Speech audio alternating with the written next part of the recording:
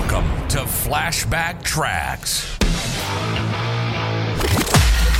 Travel back in time each Friday to an era of big hair, leg warmers, and Walkmans. Far out. Veg out with some clips from Downtime Broadcasting's promotional audio cassette magazine from the 80s and 90s, right here on the World Wide Web. The following article is reprised with permission from the June 1990 issue of Training, the magazine of Human Resources Development, copyright 1990, Lakewood Publications Incorporated, Minneapolis, Minnesota, all rights reserved, and is entitled Keeping Customer Service on Track. Most management consultants will tell you that employees love to be patted on the back. They want to be appreciated for their efforts or achievements. The more you appreciate them, the better they'll perform, or so the theory goes.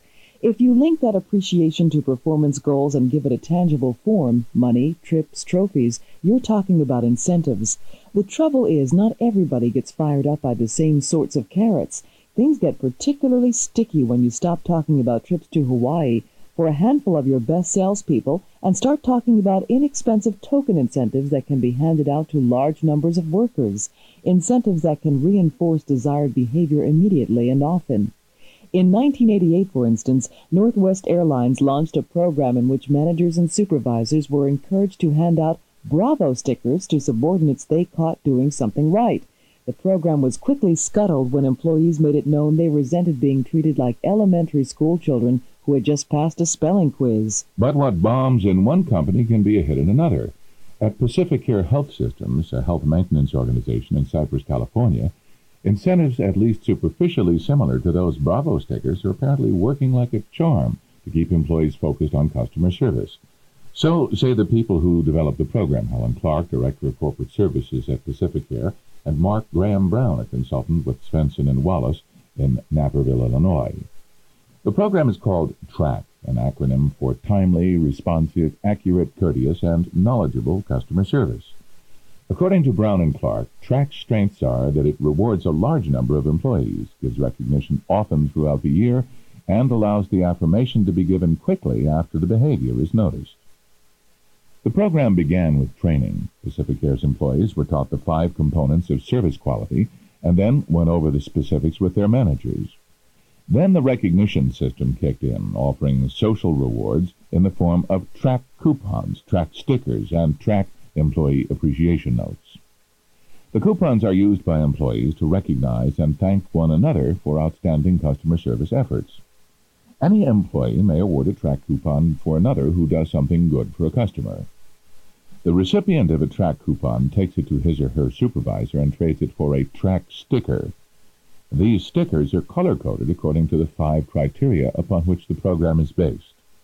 For example, Joe notices that Nancy has processed all of her claims within the 30-day time limit. He gives her a coupon for her responsiveness. She takes that to her supervisor, who gives her a sticker. She pastes the sticker on her track-up sheet, which is posted outside her cubicle. Nancy's goal is to fill her track-up sheet with stickers, which could take several weeks or months. The effect of the coupon sticker exchange is that coworkers are essentially sending one another to be recognized and praised by supervisors.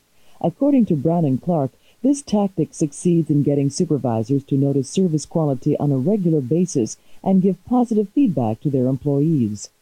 The TRACK Employee Appreciation Note is a kind of thank you card for being helpful to a fellow employee. As with the coupons, anyone can give appreciation notes to anyone else. Primarily, however, the notes are intended to cross departmental and hierarchical lines. People are encouraged to give them to employees in other departments, to bosses, etc. These notes are saved along with the TRACK coupons for use during performance appraisals. According to a report by Brown and Clark, this makes the appraisal much more objective because it is based upon a record of the employee's behavior and accomplishments all year, rather than simply the boss's memory. At one point, the designers introduced a game board to encourage employees to earn coupons. Employees who progressed all the way around the board were given limited edition TRACK t-shirts and ceremonially inducted into the Engineers Club. Brown and Clark admit, though, that keeping the program fresh and interesting is a major challenge. You can only earn so many stickers and t-shirts before they cease to be reinforcing. Consequently, they decided to introduce prizes for those who completed a track-up sheet. They worried, however, that the sheets of stickers would seem like green stamps. This might encourage cheating or attaching a dollar value to each sticker. They decided to keep the prizes more or less mysterious. One month you might turn in a track-up sheet and get Friday afternoon off. Next month it might be a raffle ticket for a weekend trip. The idea was to vary the awards, vary the schedule, and keep the motivation for the program in the right place. Does any of this actually improve customer service? The program's effect is tough to isolate and measure in those terms, but Pacificare seems to be doing something right. A survey of the HMO's members and employer groups found that over 90% are satisfied with its service. And according to Brown & Clark, Pacificare continues to grow and flourish in an HMO market that currently is in a steep decline.